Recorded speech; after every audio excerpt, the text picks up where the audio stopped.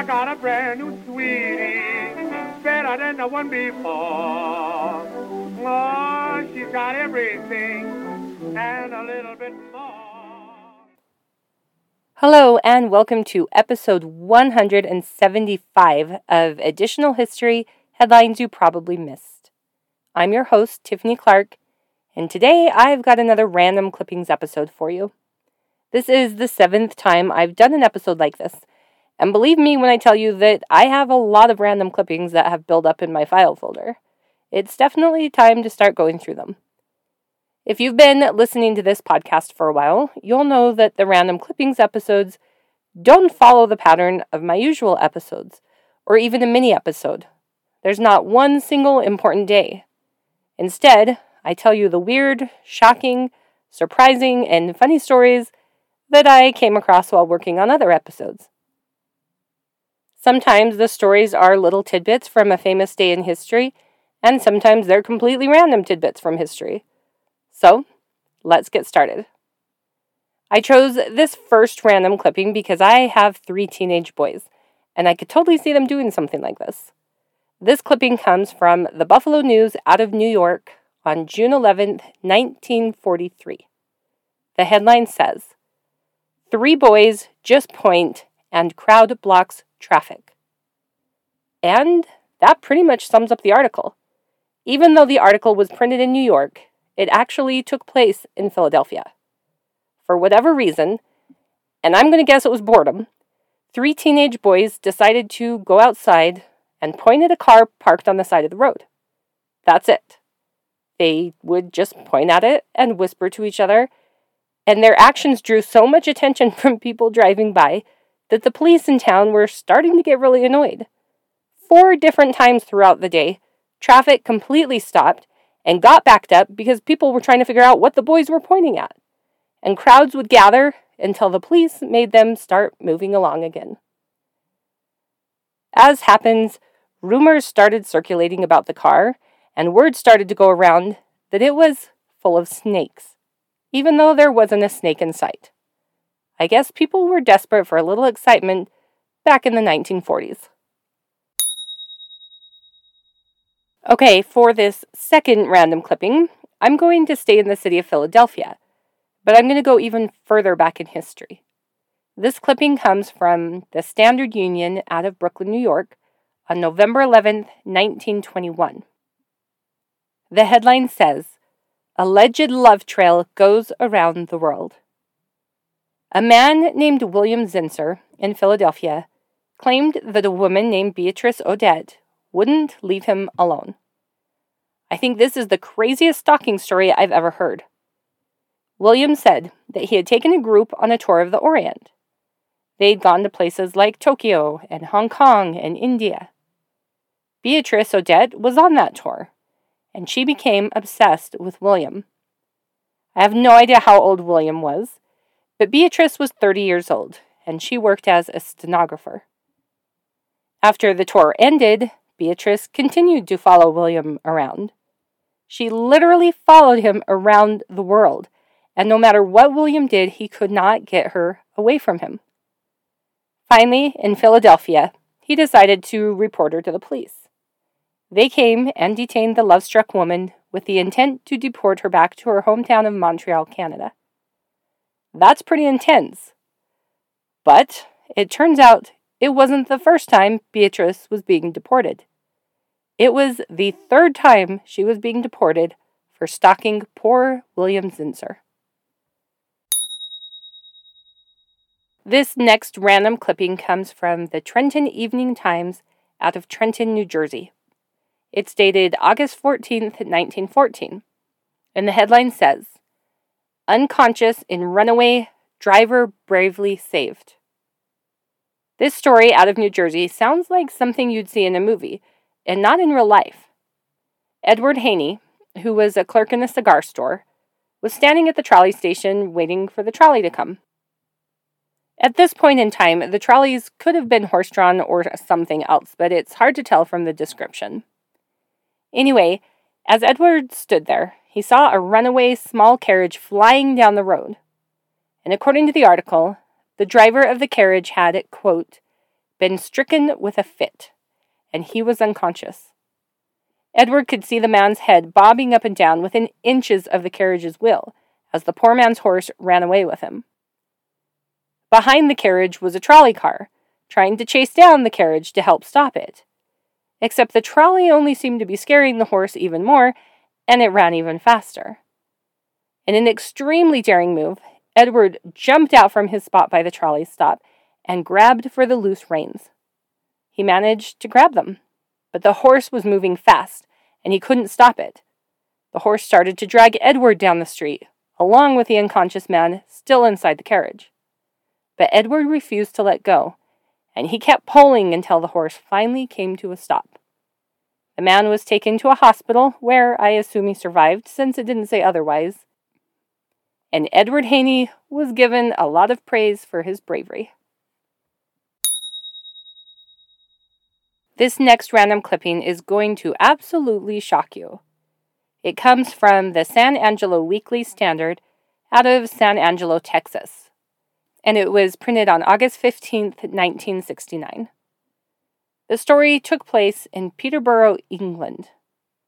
A couple in their 20s had just moved into a trailer park.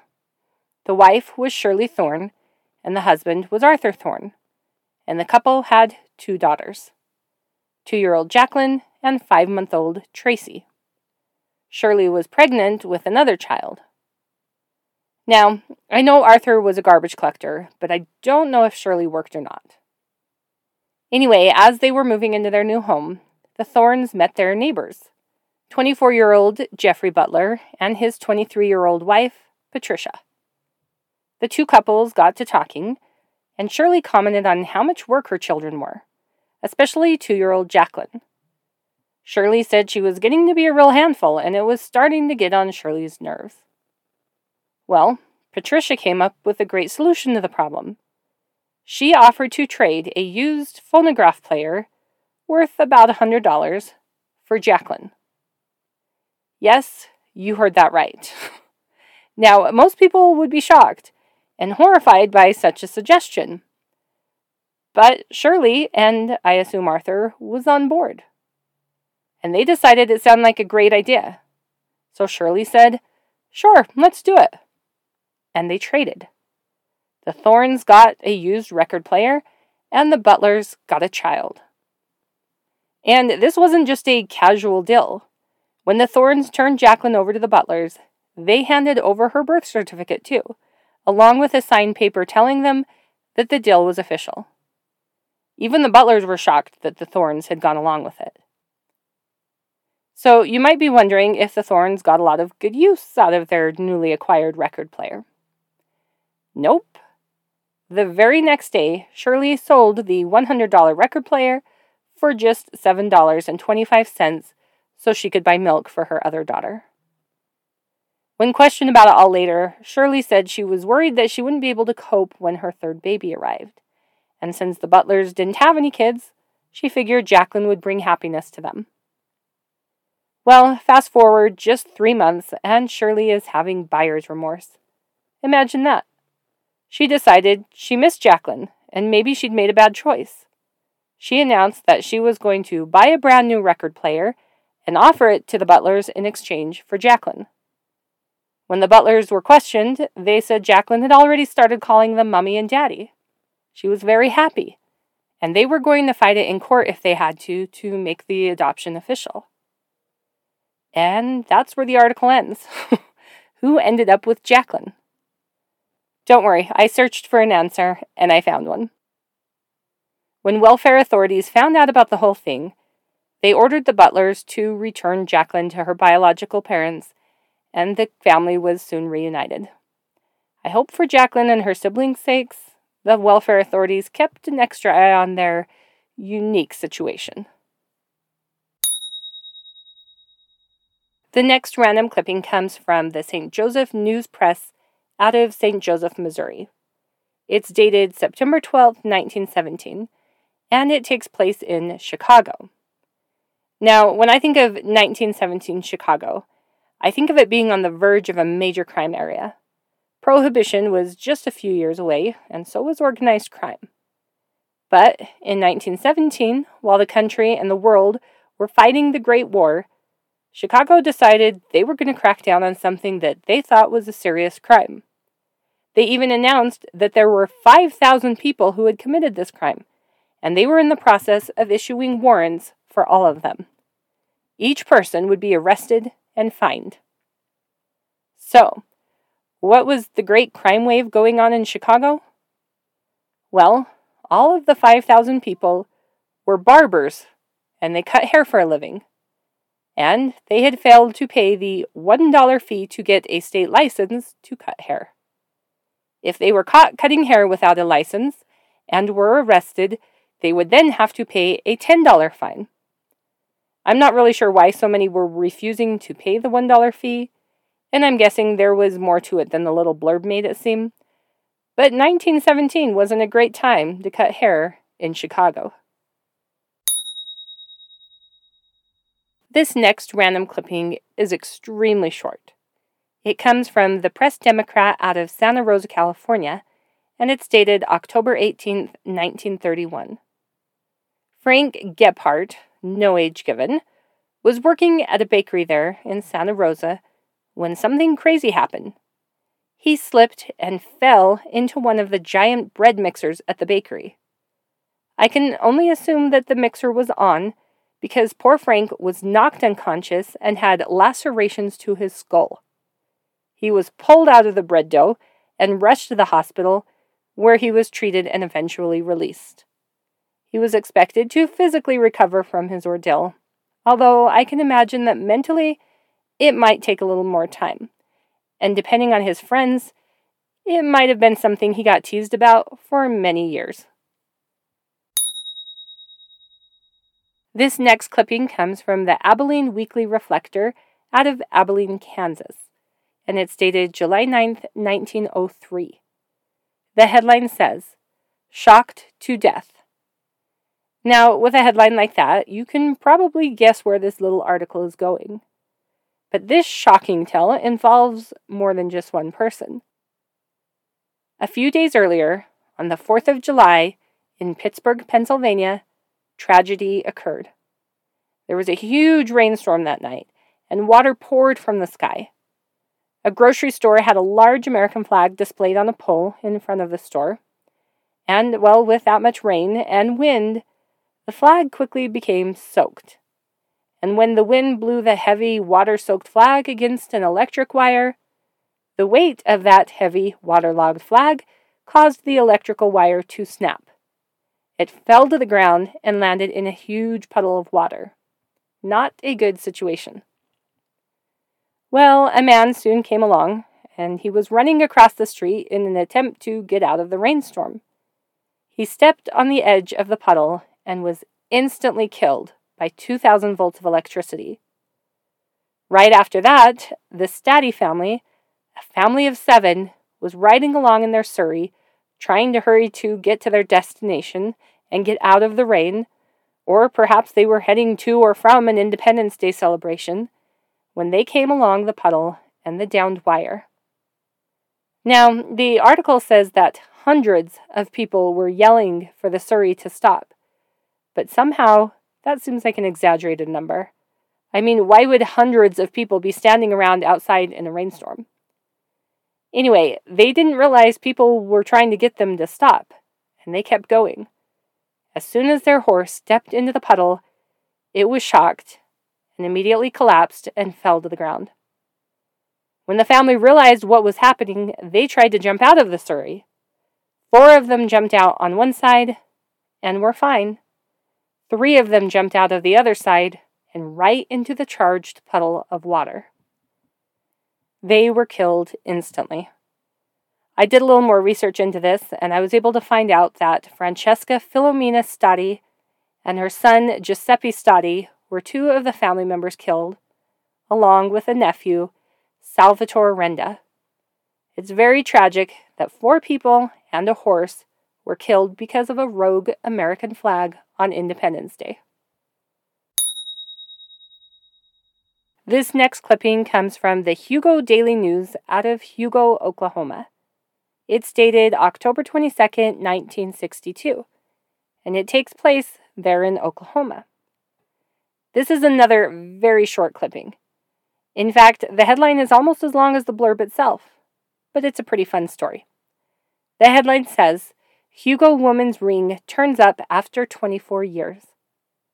Yes, a woman named Mrs. C.D. Neese was out gardening in 1938, gathering some beans, when her wedding ring fell off. I can imagine that she looked and looked and looked for the ring, but depending on how big her bean patch was, it could have felt like an impossible task. She couldn't find it, and pretty soon the years started to tick by. She didn't think about it much, but I'm sure when she was out in her garden, it probably came to her mind. But I doubt she ever expected to find it. And then, 24 years later, in 1962, she was in her garden with a friend and bent to cut some greens. There, sticking up out of the ground, as shiny as ever, was Mrs. Neese's wedding ring. Yes, she shouted and cheered. This next random clipping is actually a two-parter. I'm taking the first headline from the Clinton New Era out of Clinton, Ontario, Canada. It's dated September 29th, 1881. The headline says, Can it be true? Apparently, a few days earlier, a group was out taking a pleasure cruise on the Niagara River. The barge they were on had taken them down the river to a spot called Sour Springs Grove. They spent the day there hanging out, partying, going for walks, and yes, drinking. Then they climbed back on the barge to head back down the river. Two of the people on the excursion were a man and a woman who were engaged to be married. And while they were at Sour Springs, the man started drinking quite a bit. So the woman decided to go for a walk with another man while her fiancé was drunk. Well, when they got back on the boat, the fiancé wasn't happy that his girlfriend had gone for a walk with another man, and the couple started to argue. He was very jealous, and he accused her of behaving improperly. She insisted she had behaved perfectly fine. The couple parted ways for a bit, and went their separate ways to cool off. Except the man just couldn't let it go, and right after the boat passed the International Bridge, while holding close to the Canadian shoreline, he went and found his fiancée again, and made the same accusations. Again, she denied his claims that she was being improper. Then things took a shocking turn when the man pulled out a revolver and shot his fiancée in the head. She fell at his feet, dying instantly. Well, the other men on the boat quickly surrounded the gunman and took the gun from him before he could hurt himself or anyone else on the boat. And then they bound his hands and his feet so he couldn't move. When the ship reached its destination, the man was taken into police custody, and that's the end of the story in the article. It's a very sad story. Multiple newspapers printed the same article in their papers in the days after the tragic accident, and readers everywhere were shocked. But I wanted to know more. What happened to the jealous fiancé? And I found an answer. Nothing happened to him. You see, I found an article printed just days after the first printing of the article that said police were reporting that it was all a hoax. Nobody had been shot, and nobody was in custody. The incident never happened. They didn't know why someone would make up a story like that and then print it in a newspaper where it was quickly shared from one paper to another. But there was no jealous fiancé, and there was no dead girl. This next clipping comes from the Los Angeles Evening Express out of California. It's dated January 8th, 1929, and the headline says, Hermit Doctor Dies at 84, Never Charged Patients for Service. In a small town known as Juniper, up in the mountains of Colorado, there lived a man named Dr. Brazila Adolphus Arbogast. He had attended medical school in Ohio and graduated from there in 1883. Then he went on to further his studies in places like Paris and Berlin. And finally, he ended up in Juniper, Colorado. Dr. Arbogast wasn't your typical doctor. He loved helping his patients up in the mountains and would serve the cowboys and homesteaders there. In fact, when he died in 1929, he'd been serving patients in the area for 25 years. He would saddle up his horse with supplies and take off to help whenever he was called. And by called, I mean when someone came to his door to get him. You see, Dr. Arbogast lived in a small cabin in the hills, and he never bothered to have a telephone installed there. Now, there were quite a few small-town doctors back then who would travel to their patients. But Dr. Arbogast was different, because he didn't charge for his services. Ever. The only way he survived was by those he helped donating things to him, like food and other supplies, but he never required it of them. He did this for a quarter of a century. Then, in 1929, Dr. Arbogast came down with the flu. And although he'd saved the lives of many others throughout the years, he couldn't save himself. To honor him, the town planned to take a snowplow and plow a path 7 miles long so Dr. Arbogast's coffin could be taken back to his cabin in the hills to be buried. Dr. Arbogast must have been a pretty great guy, because notice of his death was printed in newspapers all the way from New York City to Los Angeles. Okay, for my last random clipping of the day, I'm taking a clipping from the Public Ledger out of Maysville, Kentucky. This article was printed on November 11th, 1921, and the headline says, "Will we all make our own gold in 10 years?" My family and I recently rewatched the Back to the Future movie series, and it was kind of funny to see the things they got wrong when predicting the future back in the 1980s, of what our futures would look like in the year 2015. I don't know about you, but I sure don't have a flying car. The same can be said for the 1960s movie 2001: A Space Odyssey. Anyway, back in 1921, scientists were starting to make some pretty big discoveries and advancements when it came to the atom. And that had some people very worried. No, it wasn't because of the potential for atom bombs, but rather something entirely different. Scientists were predicting that within 10 years, they would have learned the structure of the atom, and they would be able to reproduce any element known to man. It was predicted that they would soon be able to produce things like lead and rubber, and coal and tin and granite, and most importantly, gold.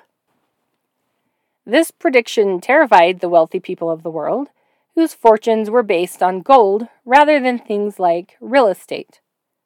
Mass-producing gold in a laboratory would devalue it, and the wealthy would lose their status.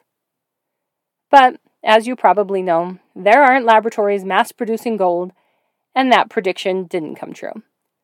However, 10 years did bring the collapse of the stock market, the failing of banks, and the Great Depression. So in a way, some of the wealthy did lose their fortunes.